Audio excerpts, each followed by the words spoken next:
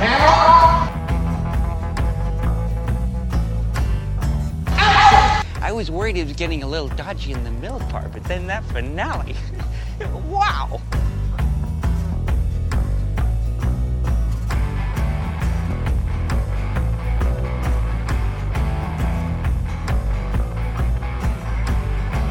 Hello and welcome to 2 for 1, the podcast where we discuss two movies that are based on the same source material. Today we'll be discussing Oldboy, the 2003 film, as well as Oldboy, the 2013 film, both of them based on a Japanese manga of the same name. I'm Claire. And I'm David. So the 2003 movie is a South Korean movie. It is in the Korean language, which I do not speak. The 2013 is an American movie that is in English, which obviously I do speak. Probably just the language barrier is the main difference there. But both movies follow pretty much the same plot line. A man is imprisoned after a drunken night out on the town. He ends up in captivity in a hotel room, essentially, for 15 years, eating the same thing every day, watching TV every day, and wondering what has happened to him, who did this to him, and why. After 15 years, he is released and sets out on a course of revenge against whoever did this to him. He obviously doesn't know who did it to him, so it's sort of a mystery thriller. The man in the Korean version is named Odaisu, and he's played by Choi Min-sik, and in the American version, Josh Brolin playing a man named Joe Doucette, which is obviously some sort of Americanization of Odaisu. Yeah, so he wakes up one day released from prison. He meets a woman who helps him and thus starts off our love story, and he starts to unravel who imprisoned him and why, which leads to all of the action and violence in the subsequent scenes of the film. I remember the first time we watched the 2003 version, and, well, I think anyone who has seen that movie can understand just how it is certainly disturbing, but also just it sort of blows your mind, the twists of the movie. Yeah, well, I had seen it, I don't know how many times I've seen this movie, like 5 or 6 times by now. Yeah, I think the 2003 Korean version it's a great movie, and it is very, like, visceral and disturbing in a way. There's a few famous scenes. One, I think, there's a fight scene. The one shot scene. Yeah, there's a one-shot fight scene that just tracks all the way through a hallway, so you're sort of parallel with the action the whole time. Odaisu fighting an entire gang of like 20 people, and the camera just pans with Odaisu all the way down the hallway as he beats everybody up and escapes from this fight scene that he's put himself into. There's the scene where Odaisu eats the octopus. Live octopus, which... Isn't the actor himself Buddhist? He had some reservations about eating the live animal because it's actually a real shot of him consuming the animal. Yeah, I think he said that he said a prayer for every take that they did. He was released from his cell and he's out in the world now. He goes to a restaurant and the first thing he says basically is, "I want to eat something that's alive." Yeah. And partially I think it's, he's been eating the same crappy food from, for the last 15 years. And partially he's just a weirdo and it's a weird movie, but he gets served a live octopus and he eats the whole thing. And so you see him put it in his mouth and the tentacles are all around his face and it's just very, like, viscerally off-putting. It's not even that disgusting, it's just very off-putting, right? And it's just incredible that it's not something that can be rehearsed, and it's not like, I'm sure if it was done with CGI, the tentacles would be doing something crazy, but it's literally just, this is what it looks like to eat an octopus. straight off the plate. But I feel like we're not doing this movie enough credit because we went right off the bat. We went into just like what are the weird things or like the No, these are the iconic things. That's right. Like those are iconic like scenes from the movie. But like it's more than just like gimmicky like weird shit. No, it's incredible. I mean, I might be getting like overboard in my praise of it, but I think it's like daring choices in movie making is what made Oldboy, the 2003 version, so incredible and impactful.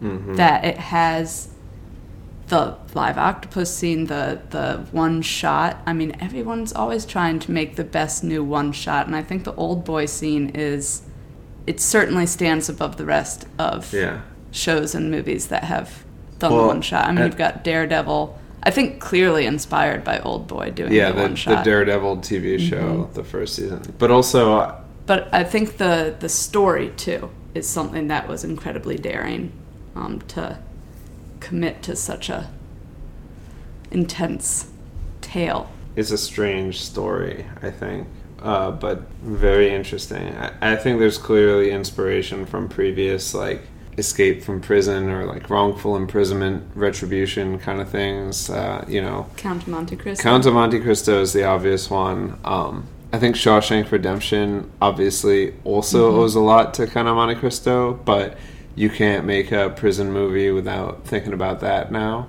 Right.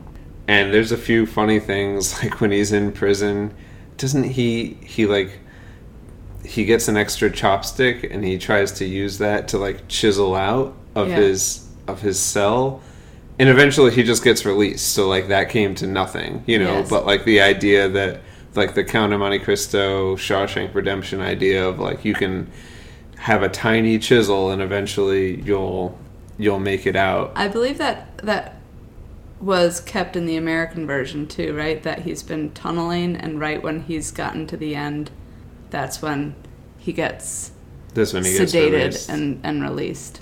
All right, having sort of shared what makes the story and the original movie so notable, I think we can get straight into talking about the relative merits and faults of these movies. Well, the motion picture teleplay was respectful and exhibited tastefulness and class. Who made you an expert all of a sudden? And I will start by saying I think the 2013 version tried to top those things that made the 2003 version notable, but it's really just doing it again.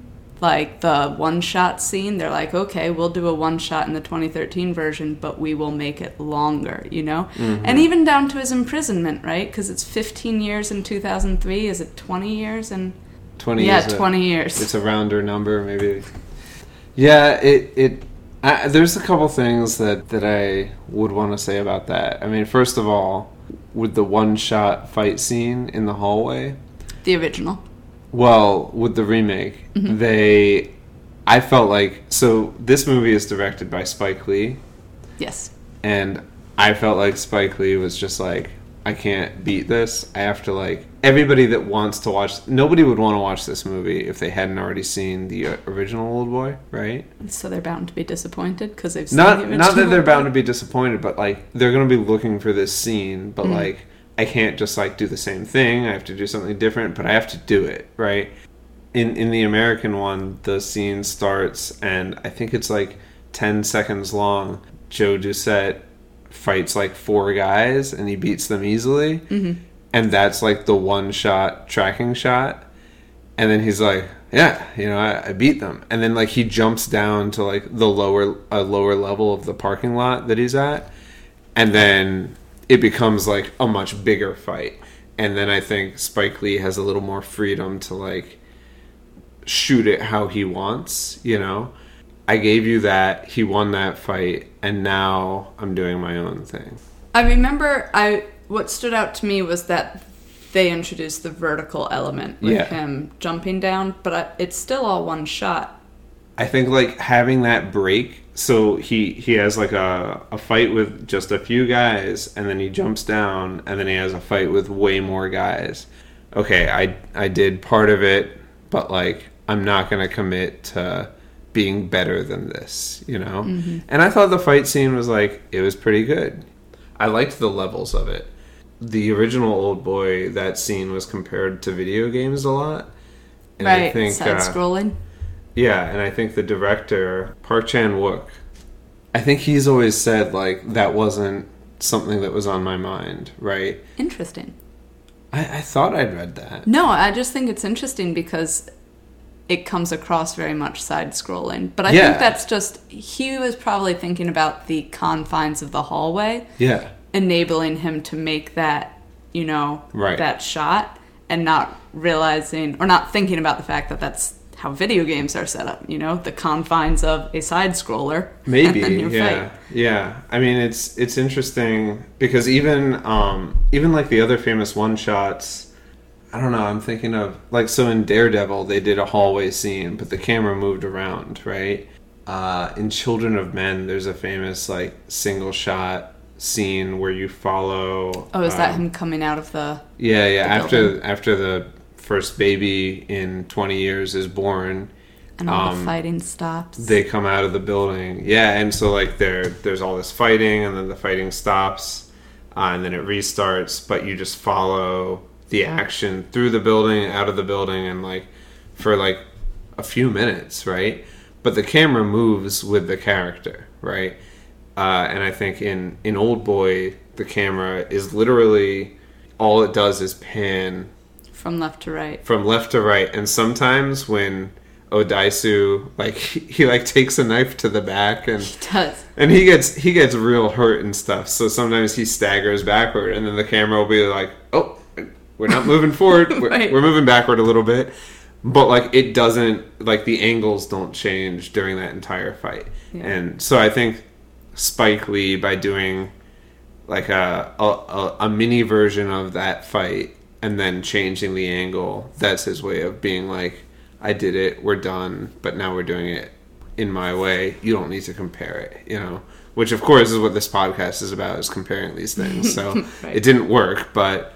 I think the other thing that stands out to me in the fight scene, which I think is a good starting point to talk about because it is one of the most iconic parts of the movie, is the physicality of Choi Min-sik versus Josh Brolin. Odaisu, the character in the Korean movie, he's so scrappy. Like, he's strong, clearly, lean, muscular. We've been watching him punching the wall and training in the hotel room that he's been locked in. So you believe he will win the fight, but he's got, like, the crazy man edge to the fight, you know, which is also apparent in his hair and his entire look. Oh, yeah. Whereas Josh Brolin is literally Thanos.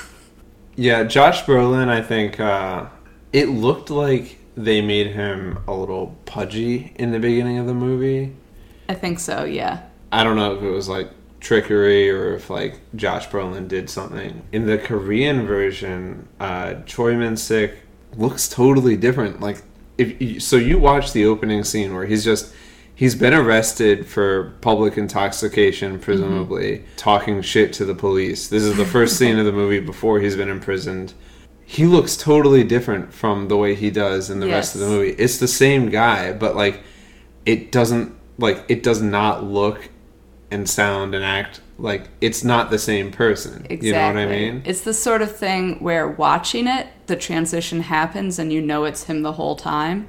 But then as soon as you finish the movie, if you go back and watch the opening scene, you're like, oh shit. Yeah. Odaisu, what?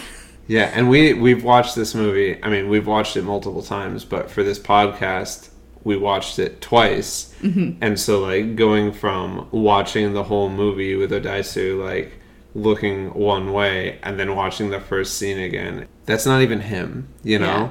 Because the time of his imprisonment brings such insanity to his look. Yeah, he is scrappy, and, like, he is I think toned. You know, there's kind of a running joke where he is in the room and he's practicing fighting, but he's also, like, masturbating to K-pop videos. And so then he gets out and he's like, oh, does, like, 15 years of practice, like, prepare me for the real world? And then he beats up some street toughs and he's like, yes, it does. And then he, like, tries to have sex with this girl, and he's like, does 15 years of practice prepare me for the real world? And he's like, no, it doesn't. It does not. Yes, even though he gets rejected at first, that woman, Mi Do, played by Kang Hye-jung, does really right after tell him, actually, I'm really into you, and, you know, I want to keep taking care of you, and also have a relationship with you. Yeah, sort of. Which happens very immediately. Inexplicably, Yes. yeah. So he gets out and he meets her at the first restaurant he goes to, and she's actually the chef who he tells, I want to eat something alive, and she's like, okay. And then he passes out at the restaurant, and she takes him home, and that's when his come on happens. And in the American version, there's an equivalent to this character played by Elizabeth Olsen, but it's a little bit different. He runs into her at some sort of medical care van that's providing free care to the homeless. Yeah, he wakes up after being released from his prison and just sort of runs into her, and yeah, he's chasing after a him. woman in a yellow raincoat, or is she wearing? She has a yellow umbrella. She's got an umbrella, and he's chasing after her because she's the only person he sees, and he's just woken up out of a suitcase, and she sort of leads him to the van. And I should clarify that Elizabeth Olsen is playing this sounds a nurse, insane. not a This sounds so woman. insane. Like, nothing that we're saying makes any sense. Well, I think it's important to share at this point. I know sometimes we like to reveal the plot slowly in this podcast. This is a contrived meeting, both him meeting the woman as a sushi chef and also as a nurse. The same person who has imprisoned him has sort of had a hand in deciding where he's going to release him and orchestrates his meeting with this woman. Mm-hmm. So it's revealed as the movie goes on that this person, whoever he is continuing to manipulate and control the main character's life. Yeah, and we did know, at least in the Korean version, we knew that he had been, like, gassed and hypnotized. They took the hypnosis out of the American version? I think they took it out, or it wasn't, like, as explicit. If it wasn't, it wasn't enough for me to remember it. I think they just took it out. Yeah, I think so. There's a couple changes that we're going to get into, but I think that's one of them. It's really all just one fundamental change that I think they had to tweak a few things around the margins to make this one change work. We'll get into that in a few minutes. To sort of round out this topic of how the 2013 version does the same as the 2003 version, but tries to do it sort of bigger and better, I think one example of that is the jailer. So the main character has been in prison for 15 or 20 years, depending on the movie. One of the first things he manages to do is find and interrogate the jailer who was sort of maintaining this hotel prison system. In the 2003 version, that character is Mr. Park, played by Oh Dal-soo. And in the 2013 version, it is Cheney, played by Samuel L. Jackson. The moment that I'm focusing on here in terms of comparison is his interrogation of the jailer, which is really a torture scene. He's torturing him for information. Mm-hmm. And in the 2003 version, armed with a hammer, which is sort of his, like, iconic weapon in that movie, he pops out the teeth of Mr. Park. Yeah, what do you call the back of the hammer where you... The, like, prying part of it. Yeah. I don't know what it's called, but it is... he pops out his teeth one by one. I can't say I've really seen this scene because I have to cover my eyes when it's happening. Yeah. But it's... Oh, my God, it's terrifying. But the character remains in the movie. He shows up later with golden teeth. In the 2013 version, I felt like they were like, okay, we got to top the torture scene. Mm-hmm. So they take Samuel L. Jackson, who, first of all, his character is just, he's got these ridiculous comic book hairstyles in order to mark the passage of time, basically. But anyhow, so when Joe Doucette, the main character of the 2013 version, is torturing Samuel L. Jackson's character, he has him pinned down and draws with a Sharpie lines across like a dashed line. Yeah, on dashed his line neck. across his neck, across his throat. And you don't know necessarily, like, okay, what is he about to do? And what he ends up doing is taking a Like a box cutter, a yeah, utility box knife, cutter. and cutting out those Like dash lines. little rectangles out of the skin of his neck. And he says that he wants to do it until he can remove Samuel L. Jackson's head with just his hands. A terrifying and disturbing thing, but also makes my mind start to go of is it just the skin that's gonna stop him from being able to do that? It's not like the vertebrae in the back of his neck. I'm just what even is this? This is maybe too creative of a torture. It's so much more effective with the hammer. I don't know. Do you know how much more? It feels to me like we saw more of the neck stuff than we did of the tooth stuff. You mean in terms of the gore and of visceral? actually showing you? I think so. Yeah. We see him take a piece of flesh in his hand and toss it aside. Yeah. A piece of his neck essentially. And I don't think we ever see that with the teeth. We see him put the hammer into his mouth and put the tooth between the prongs or whatever, and then we hear the wrenching sound, but we don't see it. I mean, we didn't need to see any of it. I don't know. But can I go back for a second? Because prior to this scene in both movies, the main character, Odaisu or Joe Doucette, is trying to figure out who did this to him and where he was, and he doesn't know anything. This is pretty early in the movie after he gets released.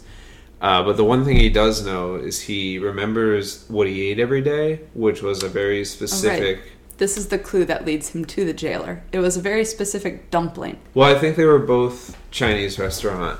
Either way, there's a specific dumpling that he's eaten every day for every meal for the last 15 years. He, at one point, I think while he's imprisoned, he gets half of a receipt that shows him shows him part of the name, but it doesn't tell him everything. It just says Dragon or something. And there's 1 million Dragon restaurants in Seoul and in New York City. So then the main character is going to every restaurant and eating every dumpling that he can and vomiting, and going to another restaurant and eating a dumpling and vomiting. So in the Korean version, he cracks it and he sees someone who's delivering, and he thinks, oh, this guy's delivering to where I was imprisoned. And it's a very silly scene where you see the guy who's delivering the food on a moped, and he just crosses the street, and then the camera doesn't move, and a few seconds later you see Odaisu running after him, and it's very silly. And in the American version, it's this intense chase scene. Yes. It doesn't need to be that. I just wonder about some of these decisions, if Spike Lee was oh, we need to see him be intense about this, It just seemed very strange. The Korean version was very comfortable with things being both serious and silly. Yes. And the American version was not very comfortable. The American version was not comfortable with the silly aspects of this movie. I agree. I think, because if you get the synopsis of the movie, you get a lot of disturbing ideas and stories and scenes, and you maybe don't realize that there's the funny things. Yeah. Which mostly comes from the voiceovers that Odaisu is doing. Did they have and voiceovers in the American version? I don't think so. Narration? No, I think it loses a lot for not having that. Or it's certainly, I might be completely wrong here. I just don't remember it existing. And if it did, it certainly didn't have the impact that I don't think there were his voiceovers. funny commentary has in the original. I think Josh Brolin's running after, or was he running? No, so was he on a bike? I think he stole a moped, and then there was this mini chase scene. Right. But it didn't come to anything because we know that it's going to end the same way. He's going to get to the prison. He's going to end up torturing Samuel L. Jackson. I don't know. There wasn't a lot of suspense, And it seems more continuing to treat him as a superhero action guy, not a scrappy driven insane from imprisonment person. Yeah, and there are so many moments where in the Korean version, Odaisu is at times he is a superhero. Like in the hallway fight scene, he beats up 20 guys, he gets a knife to the back, he takes like a chair to the face or whatever. It hurts him, but he's like, okay. The first time you see it, it's awesome, you know? Yeah. But like this guy is basically a superhero, right? But then there are other times like where he is just so pathetic, or like he's just wrong about stuff. You know, like at the end of the movie, he's like trying to figure out how to get up to his to the bad guy's penthouse, and he just like can't figure it out. Like He knows what the numbers are, but not the sequence. He's figured out like the riddle of like what the numbers are, and it's like I don't even remember what it is, but it's like 1 and 4, and he he's has like, to put in the code. oh, let me put 1 4, let me put 4 1, let me put 1 1 4 4, you know, and then let me do them both at the same time. Yes, both and at like, the same time. or whatever it is, you know, Yes. and he just like he can't figure it out. The bad guy just walks up gets behind in the him. elevator and presses the bright buttons, and he's like, oh, okay. I don't know, like he's balanced between being like an idiot and being like awesome. That sense of comedy is really cathartic when it's breaking up some really like upsetting stuff, like watching him be imprisoned and the fallout later in the movie. There's no direct comparison for this one particular part of the 2013 movie that I find particularly irritating, but I think the lack of comedy and the sense of balance is part of it, which is when he's imprisoned, Josh Brolin's character, Joe Doucette, like befriends a mouse, and the mouse has babies, and he's like taking care of them. I forgot about that. And it's like, oh, I'm like, okay, I'm invested in this now. All of a sudden you hear him being like, where'd you go? Where are you? And the next scene, his dinner is served, and it's the mouse and all of her babies. That was so fucked. It's so fucked. No, but it also happens in the first 20 minutes of the movie. It's like, why are you giving me something so fucked up? What should be what's fucked up right now is you're being imprisoned for 20 years. It was again like 2013 being like, the only thing this movie's gonna do is show you fucked up shit. In the Korean movie, in 2003, you slowly get the sense that Odaisu is an asshole, right? Over the course of the movie. In the American version in 2013, I think that's laid out like even before, like there are way more scenes before he's imprisoned, right? It goes on longer. Odaisu is kidnapped basically after 5 minutes, and I think that Joe Doucette is kidnapped after 15, 20 minutes, because he goes to the scene in the restaurant. He was on like a business dinner and with the guy from The Wire. Oh my god, you're right. I forgot about that. Yeah. There are so many more scenes before he... Yeah. And so he goes to this dinner with this couple, and the man goes to the bathroom or something, and then he's like blatantly hitting on the woman, and then the man comes out and sees it, and he's like, oh, you just fucked up, you know? And then Joe proceeds to get drunk for the rest of the night, and that's why he's drunk, right? Yeah. But we don't see all that in the Korean version. We just see him like at the police station already drunk, and then getting bailed out by his friend or whatever. I'd forgotten entirely that scene was from this movie, that's part of establishing his character. David, I think that's like a really incorrect way of introducing the character, if it's meant to be the same character as Odaisu, because I do like you mentioned, that it's a gradual introduction of the fact that Odaisu might not be a very good person, because when he starts out and he's just like drunk, it's like, being drunk is being drunk, you know? You're just acting ridiculous and being obnoxious. You're not doing anything like terrible. Right.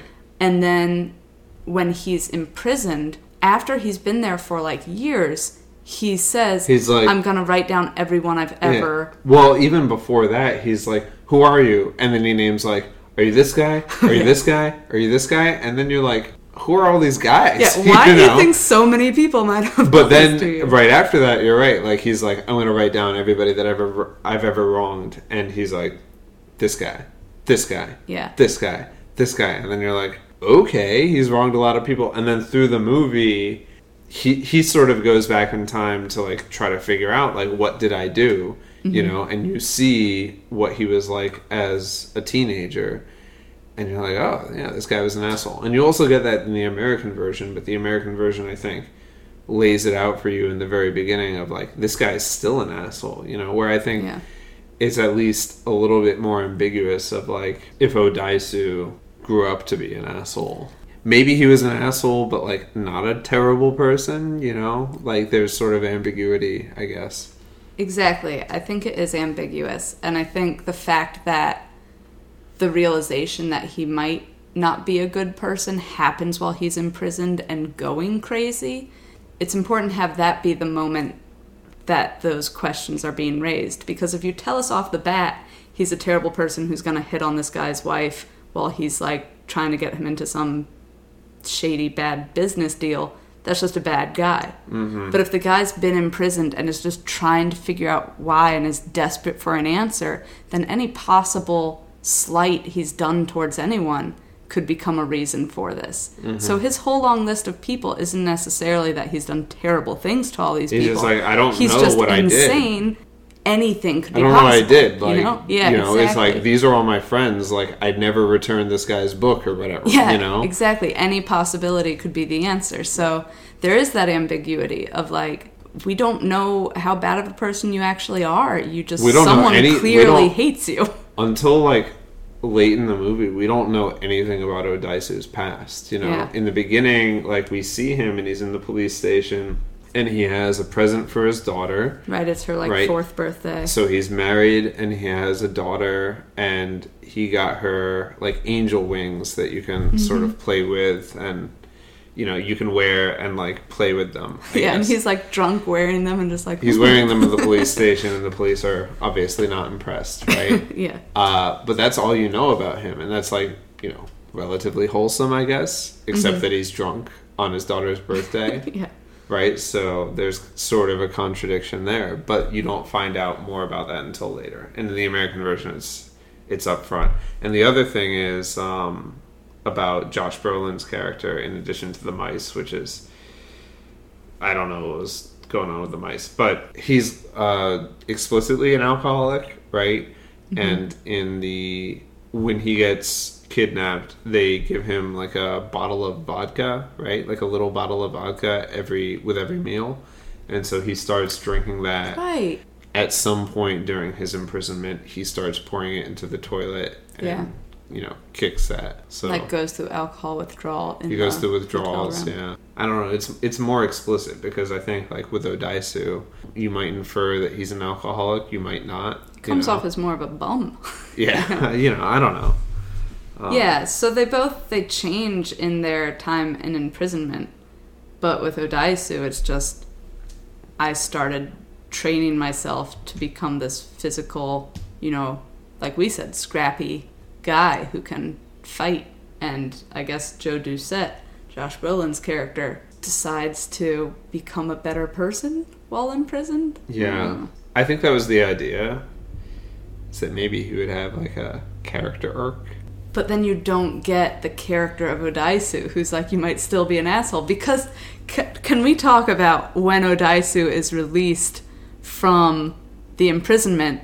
He's not released in a field the way that Joe Doucette is. He's released on the top of a building. Well, okay, so when Odaisu is released, he is gassed and hypnotized. Yes. And then he wakes up and he imagines that he's in a field, right? Or the hypnotist tells him, you're in a field. And he kicks himself out of a suitcase into this field. But in reality, he just wakes up on the roof of a building, right? Oh. I don't know if I realized that while watching it. Well, I don't know if the suitcase is real, but the field is not real. Like, he's just on the roof of a building. And then in the American version, it's, like, explicitly real that he is kicking himself out of the suitcase in, like, this field where then he follows the woman with the umbrella and then he meets Elizabeth Olsen. It's weird because I feel like the Korean Oldboy was very comfortable being surreal and not doing things literally. Like, or if we want to show him coming out of a suitcase into a field because we think that's a cool visual of, like, how someone would feel doing this, we can do that. But then just show, like, he's on a roof, and like you infer that was either part of the hallucination or hypnotism or whatever, but what's really happening is he's waking up on the roof, right? Yes. Let's come back to surrealism in a moment. It's interesting that they have them change differently when they're imprisoned. That first scene that you're talking about, when he's not really in the field, he's on top of the roof, is a very dark comedy scene in the Korean version. It's like an anti-Save the Cat moment, you know, almost literally. So in the Korean version, he's hypnotized. He thinks he wakes up in the field out of the suitcase, but really he's on top of the roof. And he looks over and he sees this guy with a dog he's like crying, and he's about to throw himself off the roof. Odaisu just like walks up to him, and the guy is like crying and literally throwing himself off, and Odaisu holds him and says, "No, I'm not going to let you do this. You're going to listen to my story." Well, we should say how he holds him. The guy's leaning over the edge, and Odaisu's holding him by his tie, which actually is the opening scene of the movie, along with like this like electric guitar type sound that gives you a really intense start, and then cold cut straight into him being drunk you get like 15 minutes prison. later, you come back to that scene, and you're like, oh, okay, this is why he's here. Yeah, this is where we start. He's telling this guy his story, and then so by the time you catch up to him, he's like, all right, I told you my story. And then you see them just like sitting next to each other on the roof, and he's like, damn, that was a crazy story. And the guy with the dog is like, now let me tell you my story. And Odaisu just like walks away and like gets in the elevator and goes downstairs. And then as he's walking out of the building, you see the guy jump off the roof and fall down onto like a car or something. Odaisu's walking away, and then the body just lands on the car behind him. Yeah, so, with the dog, right? Which is just, it's pretty funny. It's a dark comedy. And in the meantime, like, he was in the elevator with a woman, but he hadn't seen a woman in 15 years, and he's like holding himself against the walls of the elevator, like he's terrified. And then, so you see him walk out of the building, and the woman is, like, complaining to the landlord, and she's like, this guy is, like, creeping me out, this guy's, like, going crazy. And then, like, he's just walking away, and then the guy falls onto the car, and then you're like, okay, Odaisu is a weird dude, you know? Or, like, he was turned into a weird dude, you know? Yeah. But you don't know, like, I guess, whether he was a terrible person when he went in, or, like, has this transformed him into like some sort of monster, you know? It's definitely not like, I'm turning my life around and gonna try to, I don't know, be a better person. Yeah, because I don't think they don't make Josh Brolin into a monster, right? No, they don't. They really focus on his desire to make things better with his daughter, because both of them, while they're in prison, they're watching TV. They are given access to a TV. And about a year after they've been imprisoned, a news story happens that says that his wife has been killed and he is the suspect. Everyone believes that he did it. And that his daughter... Because he's disappeared. Nobody can find him. Nobody can, like, prove that he didn't. You know? And in the 2013 version, unlike the 2003 version, this is sort of a recurring news story. Different networks will like return to these unsolved mysteries and whatnot. And so Josh Brolin's character Joe Doucette is watching this every couple of years, which always includes an interview with his daughter as she's like getting older and she's getting into playing the cello and everything. And this is part of his character development in the American version, is that okay, so he kicks the alcohol, and he also decides, I want to be a better father for my daughter. I wasn't there when she needed me, when I actually could be there, and I want to be there now. And I believe there's like an interview where she's like, I could forgive my father for killing my mother, and that like gives him hope. Yeah. Well, I think for Odaisu, it's like not explicit, but he always, when he gets out, the first thing he does is try to figure out what happened to my daughter, and she got adopted by... He's told she got adopted Norwegian... somewhere in Europe. Some sort of international adoption situation. And he's like, okay, well, as long as she's safe, I think that's okay.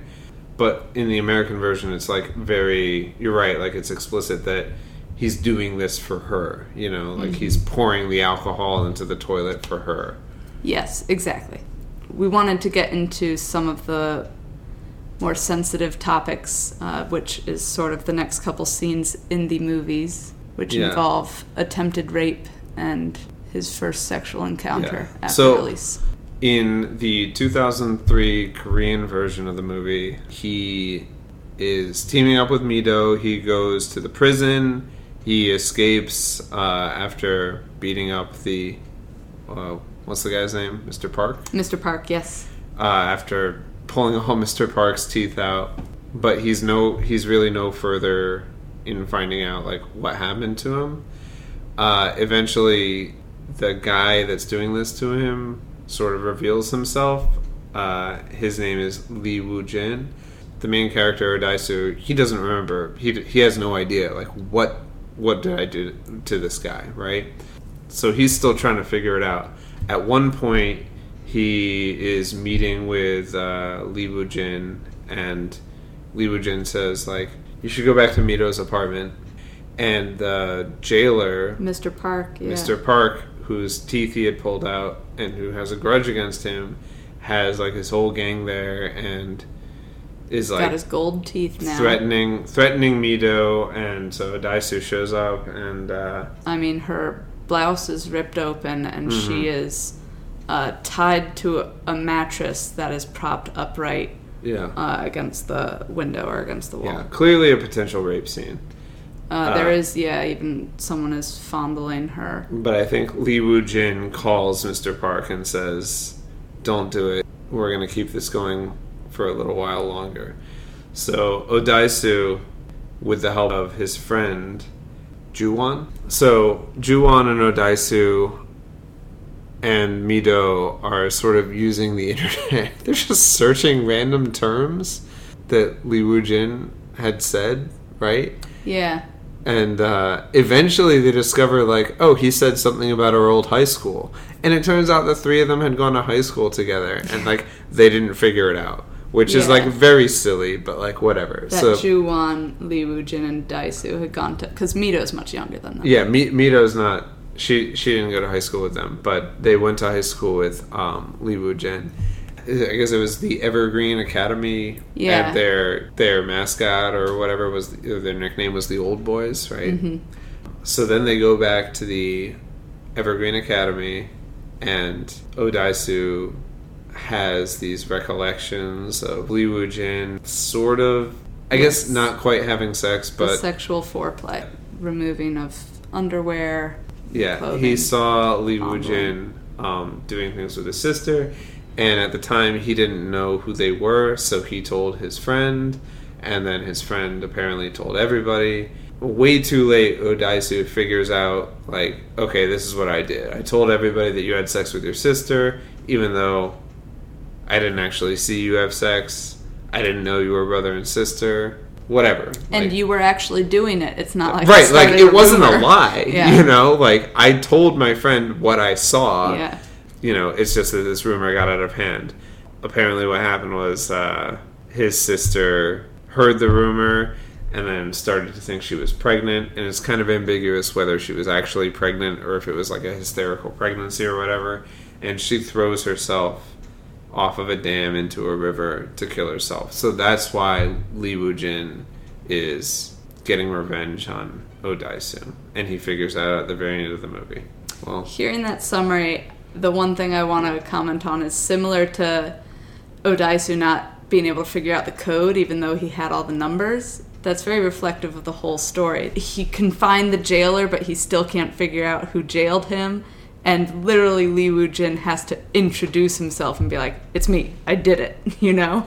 Yeah. Like, every step of the way, even though it's sort of got a noir-y sort of aspect to it, he's not actually... He's not figuring it out because, like, But Lee Woo-jin wants to play the game and wants to tell him about it. Even like pretty early on, I think like after the hallway fight scene, he's like stumbling out into the street, or like he like collapses in the street, and some stranger like helps him out and puts him in a cab, and then that's like Lee Woo-jin being like, hey, you know? Yeah. Lee Woo-jin played by Yuji Tae. Yeah. Yes. And then even at the end, when Odaisu, he thinks he's figured it out, and he goes to his penthouse. He goes to Lee Woo-jin's penthouse, he, because Lee Woo-jin gives him like a few days to figure it out. Oh, maybe they'll come back for Mido? Yeah, there's some threat, but he figures it out. He goes to the penthouse, and he's like, all right, I figured it out. You have to like let everybody go, and also it was like pretty dirty that you like hypnotized me to make me forget. And Lee Woo-jin's like, man, like, why do you think you forgot? He's like, you just forgot. Like, you just don't know all this. Yeah, you just didn't think it was important. Dumb shit that you did when you were a teenager. It's never really like addressed whether that's like a good or a bad thing, but it's like Odaisu didn't do anything really that terrible. Like, he told his friend, I saw this girl and this guy like kind of looked like they were gonna fuck, and that's totally true. Well, let's contrast that now to in the American version, with some slight changes. I felt a lot of the changes were done just to make it seem like a fresh retelling, that they didn't want. Yeah, literally just to be different, not for any specific purpose. You also have an attempted rape of the female character. Elizabeth Olsen's character is Marie Sebastian. So at Marie's apartment, they have her bent over her armchair. Like, I will say this about the American version. I think that was more intense than the Korean version. Oh, yeah? Well, I think, like, it was a little bit more, like, realistic looking, maybe. Like, yeah, that's not a contrived, like... In the Korean version, they have her, like, pinned up against the wall, like it's Temple of Doom or something like that, you know? And I know what you mean. It's just not very, like... It's no, you know. Elizabeth Olsen, who I love, and I think she's a great actress and good in this movie, just seeing her dehumanized and bent over the armchair like that is upsetting. Yeah, it's very upsetting. That's a good word for it. But it plays out the same way, where the person who has been orchestrating all of this makes the call to Samuel L. Jackson and says, you know, stop messing with Marie. We're going to let Joe Doucette have a little bit more time to figure out why I imprisoned him. And very similarly, Joe Doucette puts the pieces together with the help of his friends and with Marie to figure out, I went to high school with this guy. Yeah, it turns out he had briefly gone to a prep school with, like, rich kids from Switzerland or something. The villain of the movie, the one who was putting them through these paces, he and his sister had both been abused by their dad. Yeah, so again, it was something that he witnessed at the school. Tying in the alcoholism again, teenage Joe Doucette is looking for a bottle that he had hidden by the greenhouse. But he looks in the greenhouse and he sees a teenage female student, having sex with an older man. Yeah. Again, he doesn't realize the relationship beyond that, and it turns out that it is her father. So in this case, it's not a brother-sister sexual relationship, but between a father and daughter. But it's revealed that the person who's been orchestrating everything, the bad guy who locked Joe Doucette up, was this girl's brother. And it turns out that the father had been sexually abusing all of them. Yeah, because we eventually see a flashback scene of the father killing the whole family. Yeah, so the father like basically brought a gun throughout the entire house, and he goes to the daughter's room, and she like starts taking her pants off, and he kills her. This is what happens when dad comes to your room. And he kills her, and then he goes to the son's room, and he starts taking his pants off. And he shoots him, but, you know, obviously he doesn't die because he's in the movie. And then I think he kills himself, kills himself right next to the son who survives his gunshot wound to go on and torment Joe Doucette. Right. So the villain in this movie is Adrian Doyle Price, played by Sholto Copley. He's the main character in District 9. But yeah, his big beef is like, I think you caused my father to go crazy and kill Yes. my sister and kill my mother and shoot me and kill himself. Mm-hmm. And it should be noted, his whole mindset has been warped by his father's abuse to think that he's like, oh, my father them. still loved me. Yeah. You know, yeah.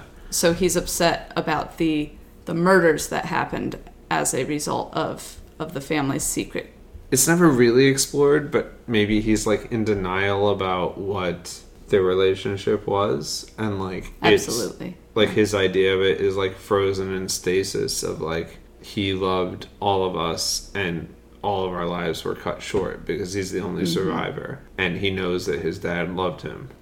So where does this leave us now that the main character has discovered why they've been being tormented, more or less because the bad guy has told them, this is how you affected me?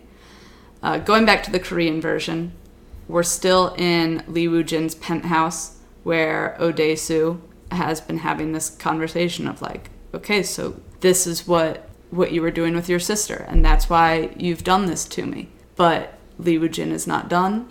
He tells Odae-soo that he needs to open this gift box, and when he opens it, it is a photo album with pictures of Odae-soo's daughter, who he last saw, before her 4th birthday. And as he's flipping the pages, it is her growing up, and he realizes that his daughter is Mi-do, who at this point he has had a sexual relationship with. He is in love with her. Lee Woo-jin has succeeded in his aim, which was, I'm going to imprison you for 15 years so that you won't know your daughter, and you will do to her the same thing I did to my sister. I don't know if he would have thought about it quite like that. Well, he has such a disturbed mind in terms of how he views his relationship with his sister, but that is what he did. Mm-hmm. Same thing plays out in the American version. I believe it's... with an added, I think... twist, right. So the bad guy in the American version, Adrian, leads Joe Doucette down into a basement where he sees his daughter playing the cello. And everything else forgotten, he runs to be with his daughter, but there's a glass pane between them. And Adrian walks up behind him and basically is like, you may go, revealing that daughter is an actress, and all of these crime TV show interviews that Joe Doucette's been seeing his daughter in were completely made up and shown only to Joe Doucette in his hotel prison. Right, which I think is a cool twist. We, like, the TV that you think you watch is really just programmed for you. Having revealed that daughter is not really his daughter. He didn't use a photo album, he uses like actual video projected on the wall of Joe Doucette's daughter growing up. Home movies. And it turns which I out, assume is actually Elizabeth Olsen, who I'm sure was photographed all the time. Yes. As a kid. And yes, because it turns out that Marie is Joe Doucette's daughter. Right. So the same result, that he was imprisoned for 20 years and did not know it was his daughter when he fell in love with her. So it's heart-wrenching because you are left with that. You watched the romance of the movie as she helped him recover from the trauma of his imprisonment and helped him try to solve this mystery of what's happened to him, and they care for each other and they form this loving bond, and then you're left with the truth of their relationship. Let's come back to her in a second. The way that these movies end, in the Korean version, he sees the photo album and realizes what happened, and Lee Woo-jin is on the phone with Mi-do and is about to tell her, like, hey, you've been fucking your dad. Right, he has a present box left for her as well. Yeah, she's in a room with Mr. Park and has a present, and she's like, I don't want to open it. And he's like, don't open it. And Lee Woo-jin is like, well, what should I tell her? And so Odae-soo, like, he begs. It's like a whole 5-minute scene, and it's another thing where Begging, I think yeah. there's like some really long shots without any cuts. Okay, but there are also a lot of shots of like candy glass breaking when he's fighting Lee Woo-jin's bodyguard. I can't recall where in Mr. this Han. sequence that happens. Yes, Mr. Han played It's by about now. Kim Jong-uk. I think it's right after he finds out, because then He we runs at them we and attacks lose all them, right? sound, right? Yes. And then there's like this chaos like fight. And there's no like choreographing to this fight. It's just like 3 clips back to back of Odaisu's actor being thrown onto these candy glass, breakable glass things, which is just like, I don't know. Maybe the people making the movie thought that would look cool, but it looks pretty bad. I don't know. I thought it looked okay. It doesn't matter. But so he begs Lee Woo-jin, don't tell her, please don't say anything. I'll be your dog. And then you get like this really like pathetic scene of him just begging, and it ends with him Literally barking, saying, I'll be your dog, yeah. barking, but it ends with him cutting his own tongue out, which is gross. Very, yeah. But Lee Woo-jin, for whatever reason, says don't open the box, and doesn't make her do anything. Lee Woo-jin commits suicide. Yeah, he gets in the elevator and shoots himself. Odaisu gets the chance to figure out what he's going to do, and the movie ends with him bringing the hypnotist from where he was imprisoned. She hypnotizes him and convinces him, you're 2 people. You're Odaisu, and you're the monster that's been doing this, and the monster knows your secret, and the monster is going to die after you take like 80 steps or something like that. And the movie ends with Odaisu reuniting with Mito, and you don't really know whether he knows, right? Yeah, you don't. And he'll never be able to say. Right. Yeah. It's messed up. And in the American version, well, what happens to Adrian? Does he kill himself? I think he kills himself. I think so, yeah. And Joe Doucette, after the fact, pays off Samuel L. Jackson and puts himself back in prison. I think you can interpret both movies the bad guy's point as being like, you are being hypocritical because this is irrelevant, like if you think like incest is really this thing, blah blah blah, Mm-hmm. but it's really irrelevant. And I think that Joe Doucette sort of takes that to heart, and he says, you're right, like I was being hypocritical, like I was being a terrible person. I was still a terrible person even when I got out, and I thought I was being a good person. I was still a bad person, so I'm going to put myself back in prison, which I think is like a good ending, you know? I didn't hate... That was like, I think the biggest change, that and the like incest plot. Right, which I think they changed... I mean, obviously, of course, to make it different, because you're waiting to see what the reveal is. But I also wondered if they changed it to make it more of a parallel to what he witnessed at the school. So just the father-daughter incest rather than brother-sister. Or maybe I'm overthinking it. When it first came out, I felt like they had changed it to make it more... almost to, like, nerf it. You know what I mean? Oh, really? Like that... it wasn't something that the bad guy and the sister had, like, agency over. Okay, because they you're were saying both in the being 2003 abused. version, they're both underage choosing this incestuous thing. There's not the age difference of the molestation with the father? Sort of, yeah. Like, the brother in the American version has no sexual relationship with the sister. Whereas I think in the Korean version, they do something wrong. They're also teenagers, and it's like, is this a death sentence for these people that Odaisu saw them and is going to tell people about it? I see your point. So we got to this discussion because we were talking about how the endings are different. I the thing that came to my mind with the ending of the American version, which I will say I had forgotten, even though we literally just watched it. But yes, it is. It's very... We say that every time. We're just like, we literally just watched this, and I have no idea what happened in this movie. But I think it's a very satisfying ending, because... In the American version. In the American version. Yes. Because if you were sitting with that truth about something you had done, I'd just want to pack it in. Just go, be like, all right, I'm done. I'm done with this. I'm going back to be in this hotel.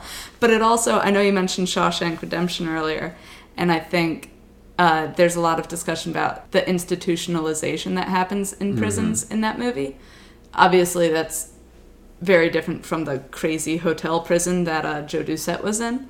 But yeah, he's clearly been institutionalized. That's a good... I didn't think about that. That's a good point. Yeah, and he just can't handle being in the real world. The ending with Odaisu, meanwhile, strikes me as very selfish ending, because we, the audience, are grappling with the truth that has been laid on us, and he's decided, well, I'll just make myself forget that what I'm doing is incest. So he is consciously choosing to continue to do this with his daughter by going to the hypnotist. And that's not... Well, That's not great. Not necessarily, I guess. I mean, I think, like, it's forgetting... It's definitely hard to defend. I don't know how... I don't have the words to defend it, but I think it's more like you're choosing to make sure that your daughter doesn't know and can't know, right? That's sort of the choice that he makes, right? Because he is begging Lee Woo-jin like to a not dog. let her know. He cuts his own tongue out to show, like, I can't talk. I will not. You know me as a gossip. I will not. You're mad at me because of what my tongue did. Right. I'm gonna cut it out. And so he does all this to show, like, I'm not gonna say anything. And then he literally, I mean, that's how he punishes himself. And so we don't know all the ways that he punishes himself. Like, he would have done anything for Lee Woo-jin to keep the truth from Mido from knowing. And Lee Woo-jin kills himself, and I think in a way that, like, fucks over Odaisu, that there's no, like, moral way that he can, like, actually prevent Mido from knowing. I mean, he could he could ghost her, I guess. Don't tell her. I don't know. Like, I don't know, I don't know. Definitely end your sexual relationship with her, but if he's hypnotizing himself to forget, then that relationship's gonna continue, because he'll have forgotten why he doesn't want to have that with her anymore. But I honestly view that scene, first of all, it's out of the city, it's snowy, it's in the mountains, and we're back with the weird hypnotist. Only scene that's not in Seoul. Yes. Right? And it's already a very surreal movie, like, just with these moments of, like, David mentioned the scene in the meadow earlier not being real. There's a scene with, like, a big cockroach on the subway, which is part of inside of his mind. Oh, yeah, it was an ant. The inside of his mind after being imprisoned for so long. It's done in a way that makes sense. I think it adds to the movie a little bit. It certainly doesn't take away. But I think it does add to the movie. I think that's, like, a very big difference between these two movies, but continue. Yeah. But the snowy mountain scene at the end where he gets the hypnotist to make him forget could be seen as not an actual scene and more just a temptation for the audience to forget what they know. You mean, like, you want it to be okay? Because for me in that scene, I see Mido more as, like, the girlfriend than as the daughter. Yes. And I think that's what we want to see, right? Yes. We want to end with an embrace. Because that's what we want to be told that didn't happen. We right. don't know it anymore. And like, we've seen the whole movie where she is the love interest. Mm-hmm. We want her to be that. Like, are you saying that it's just like, hey, you people watching this movie, like, yes, you're part of the problem, you know? No, well, I don't know if it's saying that. I think it's just saying, this is the scene you want. Here you go. Mm-hmm. To believe that, you would have to believe suddenly we're in the mountains and suddenly hypnotism, is But I real. think the idea, well, hypnotism has to be real. I think the worst part of the Korean Oldboy is that hypnotism is like a huge part of the plot. Whether or not you think it's real, it's like...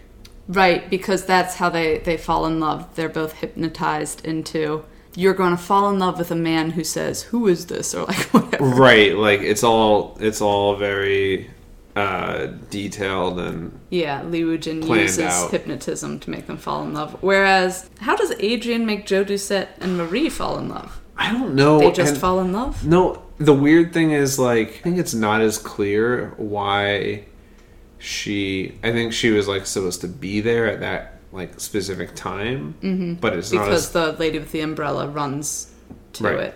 Right. And then I guess Adrian just knows Marie very well and knows her dad's gonna be her type. I don't know. I don't remember. I mean, I feel like I'm sure there's an explanation. I'm sure there is. Yeah, we shouldn't give them, take credit away from the movie just because we don't remember. In the Korean version, it's like, all right, this doesn't make sense, but it's like they're hypnotized, Like, it doesn't have to make sense. I don't know. Yeah.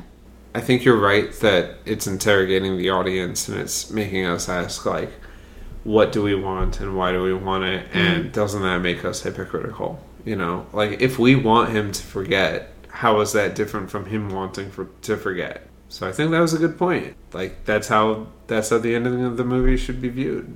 The Korean movie. Whereas the American movie is like, if you're ever in Joe Doucette's a situation, a finger in your face being like, you need to do this, Which, like, I liked that. I liked the ending. Yeah, because, and as I said, if I were Joe Doucette, that's what I would do. I'm done. Like, goodbye. No, I liked what you said about being institutionalized. Yeah, I think that I didn't really think about that when I was watching it, but it totally makes sense that he, he was put in this prison for a reason, for being an asshole, basically. Yeah. I mean, that's like his sin in both movies, right? He's just an all-around asshole. Yeah. He didn't, like, do anything specifically to Lee Woo-jin, right? Like, he reported on what he saw to his friend, but he was a gossipy asshole. And it's like, all right, you're just a general all-around asshole. That's what you were put in prison for in the first place. Now you've done something worse, but you didn't really know it. It's hard to gauge, like, on a scale of 1 to 10, what level of asshole you are, but, like, okay, I'll put myself back in prison, Yeah. It makes sense. It does, yes. And absolutely. So she never finds out, right? Elizabeth Olsen. We definitely get a final shot. I think she... Just waiting for him to come back, and he doesn't come back. It wouldn't work if she didn't get to live her life, right? That's the idea. That's like his penance. Oh, he does. He writes her a letter saying that they can never see each other again, but he can't explain why. I can explain why. Yes. All right, David, you've promised me a hot take. Oh, my hot take is just that especially in the Korean version, there are some homages to Count of Monte Cristo. Probably the most explicit is what we talked about earlier with chiseling your way out of the prison, which happens. We should also say they mention Monte Cristo in the movie. Yeah. When Odaisu is with Mido, and she is chatting with someone online, and his screen name is like the Count of Monte Cristo, and Odaisu is like, wait, that's suspicious. What? The whole plot is like very explicitly Count of Monte Cristo, right? Mm-hmm. I think you could look at this as like a revenge fantasy from Lee Woo-jin's perspective. He was wronged, and he has spent the last 2 decades trying to right this wrong. Like, literally his entire life is reoriented around righting this wrong. And his screen name is the Count of Monte Cristo. Like, it's not Odaisu's screen name. At the end of the movie, like, we sort of have that scene of when Odaisu confronts him in his penthouse. He doesn't have anything. He doesn't, like, he's like, oh, I figured it out, but he doesn't, like, really know anything. Lee Woo-jin is like, no, my ultimate revenge is playing out right now. So that's, like, the climax of his revenge plot. At the end of the movie, he, like, kills himself. Revenge isn't going to be as great as you think it is. Like, if you only live for revenge, then your life is over once you get it. Exactly. But like, if you view the movie as like, well, this is just a revenge story for Lee Woo-jin, it makes total sense, right? You're talking about as like a fantasy that he's playing out in his head? No, it's like, this is real. Like, he enacted his revenge. Like, he got his revenge. Oh, yeah. So, like, is Lee Woo-jin the hero of this, like, revenge story? No.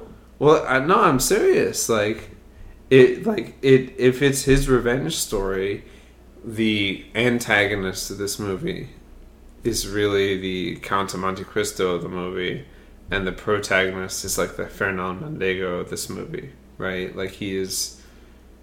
In which case, Odaisu is the Mondego. Right. Oh, okay. Because it is literally, he is enacting his revenge plot. Mm-hmm.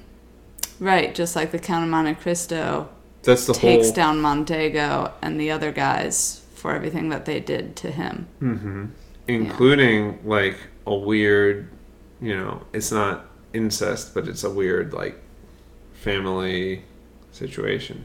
So I think the Count of Monte Cristo is like, you cheated on me and got with this other guy and had kids with this other guy. I'm gonna prove that you're like a hypocrite for doing that. You know? And Lee Woo-jin is like, maybe I had sex with my sister, but you're a hypocrite for all this other shit, and does this. No, that's an interesting point of like, we're all the heroes of our own stories, Mm-hmm. And if you can have the cognitive dissonance not to realize what you and your sister were doing. First of all, the person who caught you isn't the bad guy in any sense, just for having seen what you did. But like, I don't think that Lee Woo-jin is the bad guy either, necessarily. I mean, like, he does these terrible things to Odaisu, but in his mind, this is like a revenge plot. Only in his mind is he not the bad guy, because, he can rationalize whatever he wants. He's a bad guy. He's an evil person. Because of what he does to Odaisu and other people. And his sister, sure, yeah. He kills her. Well, do you think he killed her? Because I think he killed his sister. So we do see a version of his sister's death. We already found out that she thought she was pregnant. Whether or not she was really pregnant, we just have no clue. I think she probably was. And it's Lee Woo-jin again lying rewriting to himself. His own history. Yeah. So we see a version of it, but it's like in black and white. It's like in well, I thought all of the flashbacks in the Korean version were sort of in a sepia tone. Yeah, it's just meant to look, like a memory, right? And he is holding on to her. It's a lot like the scene at the beginning of the movie where he's holding the guy by the tie. Yeah. But in the memory, he's like holding on to her and like trying to convince her to like come back up, and she's like, no, just let me go. Take this one last picture of me, right? Yeah. And so he takes a picture, and that's like the last picture he has of her. But yeah, I mean, that's all from... He's a hella unreliable narrator. He pushed exactly. her off the dam for sure, because she was pregnant, and then he walked away, convinced her himself that she did it, and she was never pregnant. It's not clear. It's not clear. Because, so he tells Odaisu it wasn't Lee Woo-jin's dick that got her pregnant, it was Odaisu's tongue, right? Yeah, okay. Yeah, Lee Woo-jin is just crazy. He's just like, dude, you shouldn't have, like, did you, but we don't know whether they had sex or not, Like, we just don't know. What, the brother and the sister? Yeah. We know. They did. No, but like, if you believe his account, then nothing happened. It's like... I think it's so clearly that Lee Woo-jin just lies about everything. We see that they are clearly having sex, so I don't know why it's worth entertaining anything Lee Woo-jin says about his relation with his sister or anything. Fair enough. You convinced me. Yeah, I mean, he's a piece of shit and a liar, right? Yeah. But I mean, I think my point stands about it being a revenge movie from his perspective, where like he wins in the end, and then he just like decides to kill himself. All right, well, I reject it. You reject the take? Mm-hmm. All right, having sort of compared the overall movies, the only actors I really want to put one-to-one in the movies, how they were portrayed differently, is the female love interest / daughter. Mido, played by Kang Hae-jung. Love interest / daughter. I know. And Marie Sebastian, played by Elizabeth Olsen. I think they were both great actresses. Mido clearly comes across as crazy, but then you find out that she's hypnotized. And, like, young and stupid. Yes, young and stupid and naive. And Marie Sebastian comes across as actually, like, very put together. She, like, I think she had addiction problems in the past, but she's kicked it. Mm-hmm. You know, she's out there just trying to help people, a very compassionate person. They're different characters. They both, I mean, you like both of them. Yeah, I thought it was interesting that she would be portrayed so differently. And one thing in particular about Mido is that she does come across, you just said a second ago, like childish. Like she comes across very young.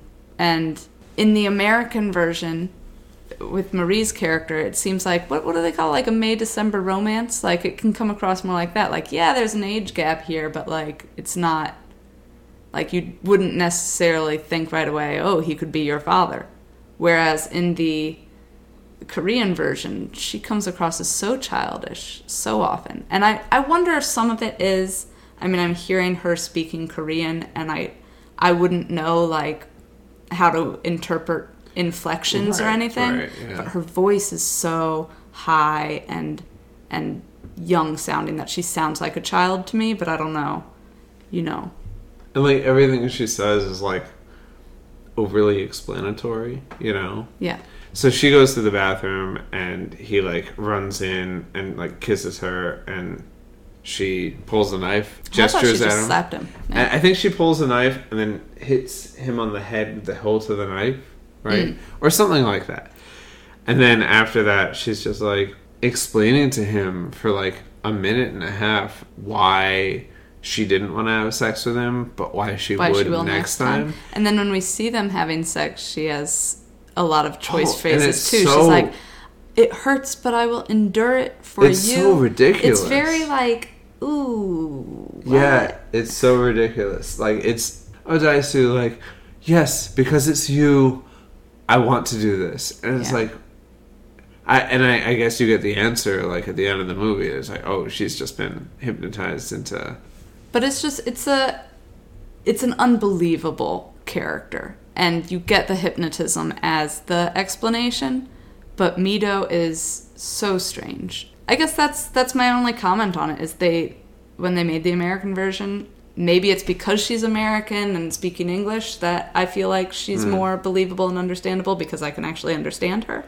Yeah, Marie's character, I get it. You're young, but you care about him and you fell in love with him, and you're not saying crazy, hyperbolic things, you know? I thought both were very well acted, but it sets a different dynamic to the movie to have this central character be so different. I don't know. I mean, I think she's really just an instrument for torturing Odaisu. Even in the movie, like, we see her in one way because of her relationship to Odaisu, and then at the end of the movie, we see her in a different way because of her relationship to Odaisu. So she's never really gets to be her own character. But, like, which is weird because the first thing we learn about her is that she's like a very successul sushi she's chef. She's accomplished. Like, she's been on, like, we never see her doing sushi. So was it like Korea's Next Top Chef or yeah, whatever the equivalent is? Yeah. I also thought those sex scenes were very awkward and weird. And I think part of it is because... In both movies, you mean? Well, in the Korean version, I feel like it was very awkward, specifically and intentionally. They want you to remember it because it's so... They want you to be like, oh, this is so... Like, why is she saying, like, this weird shit, you know? And then when they play it later, you'll be like, oh, I actually remember her saying this because it was so fucking weird. And now I understand why it was so fucking weird, you know? Yeah. But, like... That's after Lee Woo-jin has revealed to Odesu the truth, he starts playing the audio of their night together, and it's just more torture for Odesu.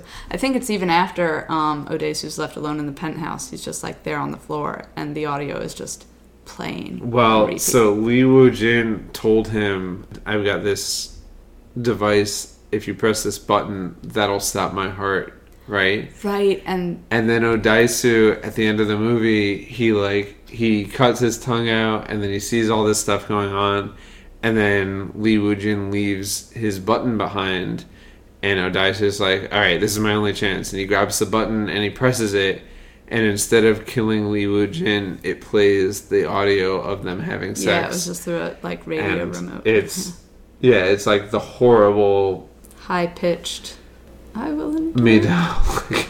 And I think you're just supposed to remember how horrible that was the first time, and now there's a new layer of horribleness to it. And I mean, we should say in the American version, again, since Adrian is showing all of this through video, that Joe Doucette is left with the video of his night with Marie playing on the wall. It hits different when Mito is saying crazy things. Yeah. All right, well, I think this part shouldn't take too long. In many ways, the work of a critic is easy. We risk very little, yet enjoy a position over those who offer up their work and their selves to our judgment. Which movie did you like better? Yeah, I mean, I think there are good things about the American version. I think the ending is cool. They did something different, and I understand why Joe would put himself back in prison. I totally get that. That makes sense as an ending, and that's cool. I mean, the beginning where you get so much background on him, on Joe Doucette in the 2013 version. Yeah, I don't think they should have done that. And I'd forgotten that they'd done it, and I said it as soon as you shared it here on the podcast that was a bad choice. That's not how they should have established that character.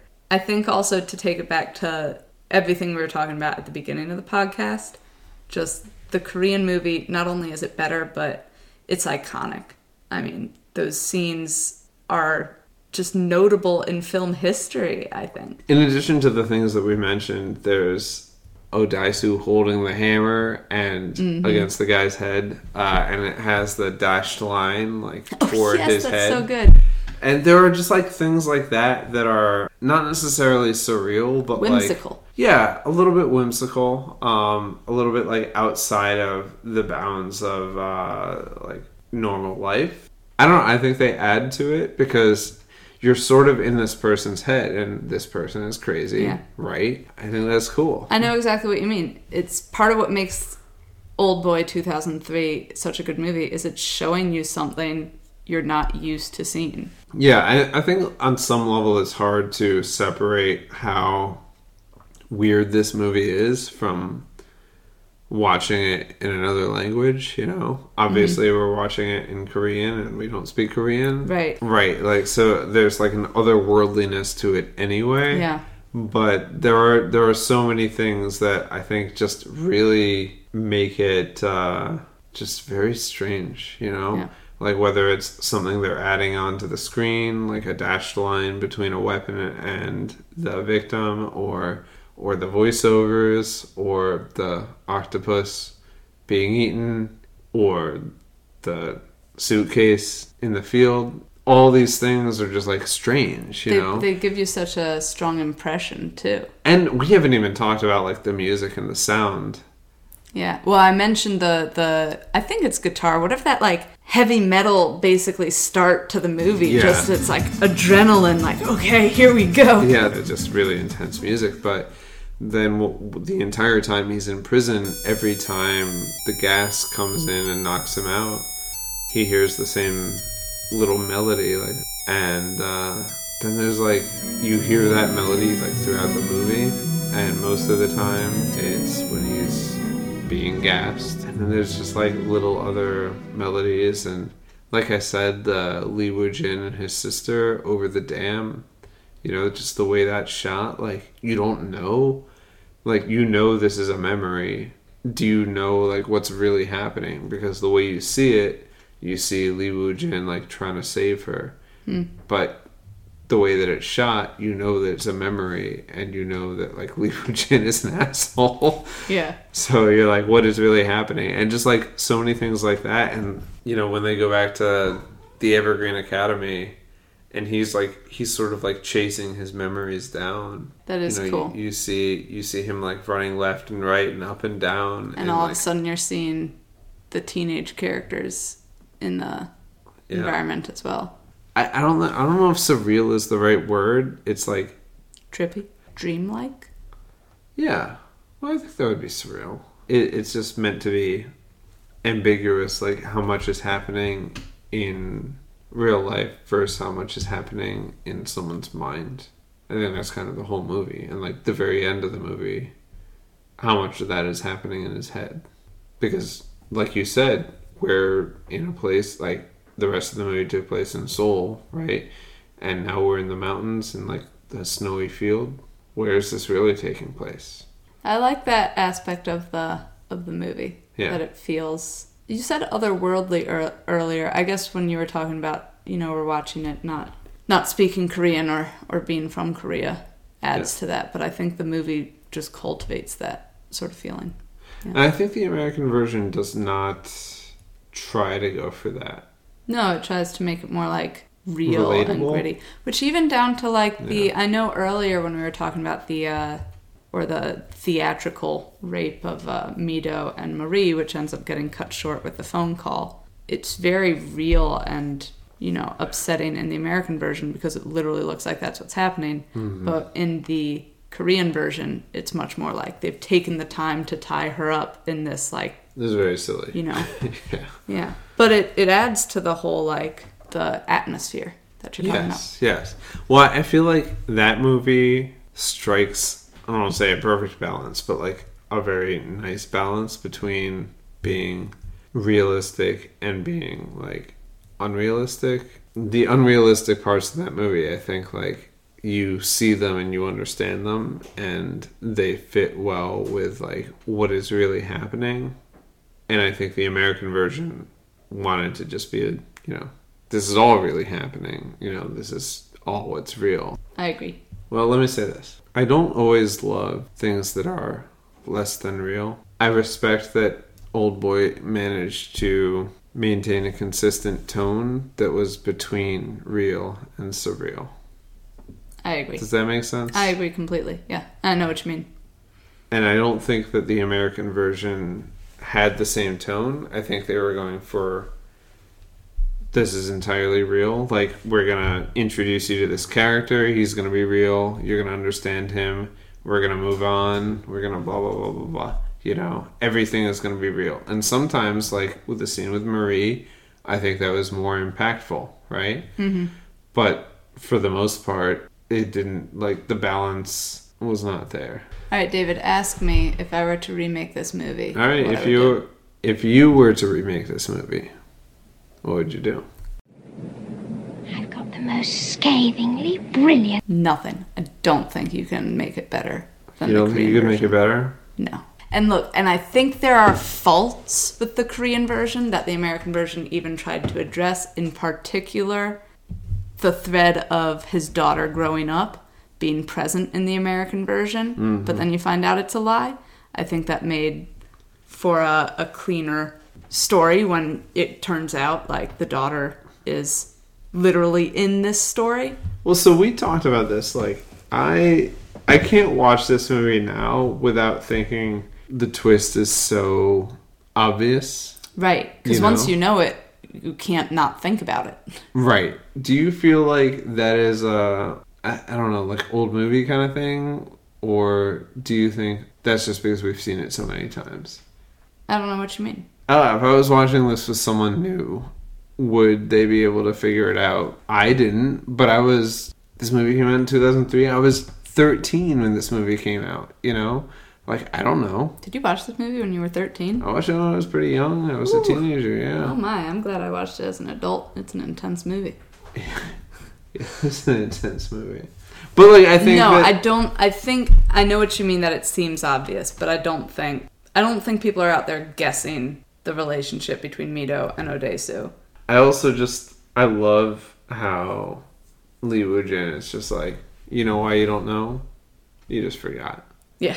You know, like, that, like, the twist is just that Odesu did something and forgot about it because he's such an asshole, you know? Mm-hmm. You know what's weird is that we couldn't watch this movie, like, online. Yeah, which is crazy. Because, like we're saying right now, this movie is such a good movie. Why is it not available on a streaming service, it's like, even to, like, pay for it? You know? It's entirely unavailable. Like, that sounds ridiculous, but we had to go to the library to get it. We did. We had to get it on DVD. But, like, I know tons of people don't have DVD players. Like, yeah. It's so weird that, like, that we couldn't get this movie on a streaming service, you know, on Amazon. Like, you can buy it for $20. Like, we couldn't buy it. I looked on Amazon, like, to buy a real version. We couldn't buy it, you know? It's crazy. Yeah, because it's an amazing like, film. It's a masterpiece. I don't know. Yeah, it's, like, literally, it's one of, I don't know. It's such a good movie. If you have been listening to this podcast and haven't seen the movie, then I am sure you are processing the plot as we laid it out. But you have to see this movie. It really is. We should put this at the beginning of the podcast and be like, just watch the movie, you know. All right, so the real question is, they remade it in 2013. Spike Lee remade this movie. What would you have told Spike Lee? Oh, that is a good question. Aside from don't remake this movie, like, you can't say that. But if Spike Lee is like, Claire, I'm remaking this movie, I'm gonna remake it, don't tell me not to do it, what should I do? If I were coming in and he had don't remake it, the cast and the script and everything, Elizabeth Olsen. I mean, Elizabeth Olsen, yes, amazing. That one scene, I feel like. But the one thing I would say you absolutely need to change is Josh Brolin. You don't like Josh Brolin? Well, I don't like Joe Doucette. And I think part of it, we've talked about the way the character was established, is like too hard, you know, too black and white, like this guy is an ass. Mm-hmm. This guy's a terrible person. But also, yeah, Josh Brolin being strong and you know, physical. I guess Spike Lee had an idea of who Joe Doucette is, as opposed to Odesu. And that does culminate in the ending, which I like. I think the approach to the character should have been different. What do you think that Spike Lee's idea of Joe Doucette was? Of a man who has let vices get in the way of who he wants to be. Or like self-actualization. You think it was like a morality tale? You know, I don't necessarily equate, you know, succumbing to vice as a lack of morals, because there's a lot to get into there, honestly. But he's not who he should be. Like I said, you know, he hasn't managed to find his self-actualization. But then, even when he's released and has a chance, he realizes it's still all out of his control and he can't be the person he wants to be. He literally only wanted to be a good father, and he's been released, and now he knows he can't be. Now that I feel like I have shared Spike Lee's point of view of why he made Joe Doucette this way, I've just been asking you questions for the last... It sounds very good, so I feel like I wouldn't be able to convince him not to make Joe Doucette that character, you know? David, I gotta turn it on you. If you were talking to Spike Lee, what would you say? It's hard to not say, you know, don't do it. I mean, I don't know how he cast Elizabeth Olsen, but that, you know, she's so good, you know, and everything that happens to her character is great, and I think a good change. What would you have told him he needs to change about his movie? I think Spike Lee can be more surreal than he was in that movie. I think Spike Lee can be impressionistic. I'm specifically thinking of, like, not just Do the Right Thing, but like 25th Hour with Edward Norton. And that movie came out after 9/11, and it was about someone that went through. They were 24 hours away from reporting to prison for an 8-year federal sentence for like drugs or something like that. But it was more about their experience in New York and sort of the post 9/11 vibe in New York. And I think it can be about both, right? Like it was about this one person's experience and it was about the city. And I think that's what Spike Lee does really well, is like he can include a vibe of like, what does it feel like at the same time that he's telling your story? Like, do the right thing, like what does it feel like to be out here like in the summer, experiencing this. And Oldboy didn't really have any of that. It didn't have like, what does this feel like? Like, what is the overall vibe? It was really just like, we're following this one person. There was no vibe to it, right? I think there was definitely a vibe for the part where he was imprisoned, but it didn't connect to his release afterwards. It's like everything with the Mouse family and everything. Like, yeah. I felt the way it felt for Joe Doucette to be in that hotel room. I don't know about once he leaves. Could Spike Lee have done? I don't know. How could he have made you feel? That's what I'm wondering. Is like, maybe was Spike Lee the right person for this? Can you think of anyone who you would want to be handling a specifically American remake? Or I think someone that could have understood the comedy of the movie. Not that Spike Lee can't do comedy, but this movie was not. His movie was not very funny, right? No. I think they stripped all the comedy out of the movie. And a movie with a vibe that I think could have been attained for Oldboy is Ex Machina. I think it has humorous bits, but there's tension throughout. Who made that movie? I should know, but I don't remember. It was directed by Alex Garland. He's done other stuff since, right? Can't say I know much about him. 28 Days Later. That was in 2002. Never Let Me Go. I don't know if Ex Machina was like a one-off, but even though it's a very different movie, it deals with the concept of imprisonment and, desperation. So I wonder if Alex Garland could deliver. But I wouldn't ask him to, because I wouldn't ask this movie to be remade. That's a good choice. I feel like that movie has like a lot of like lingering shots too, and like a lot of like eeriness that is not explicitly like what's going on, right? It's just like, this is eerie, this is weird. Very similar to the surrealism you've been talking about with 2003's Oldboy, yeah. Yeah, I feel like eeriness is and I was thinking about it like earlier today, and like that's absolutely how I would describe Oldboy. It's eerie, you know? Well, it was fun to talk about too. Great movie. All right, well, I guess that's about a wrap on Oldboy. Thanks for listening. This is Claire. And David.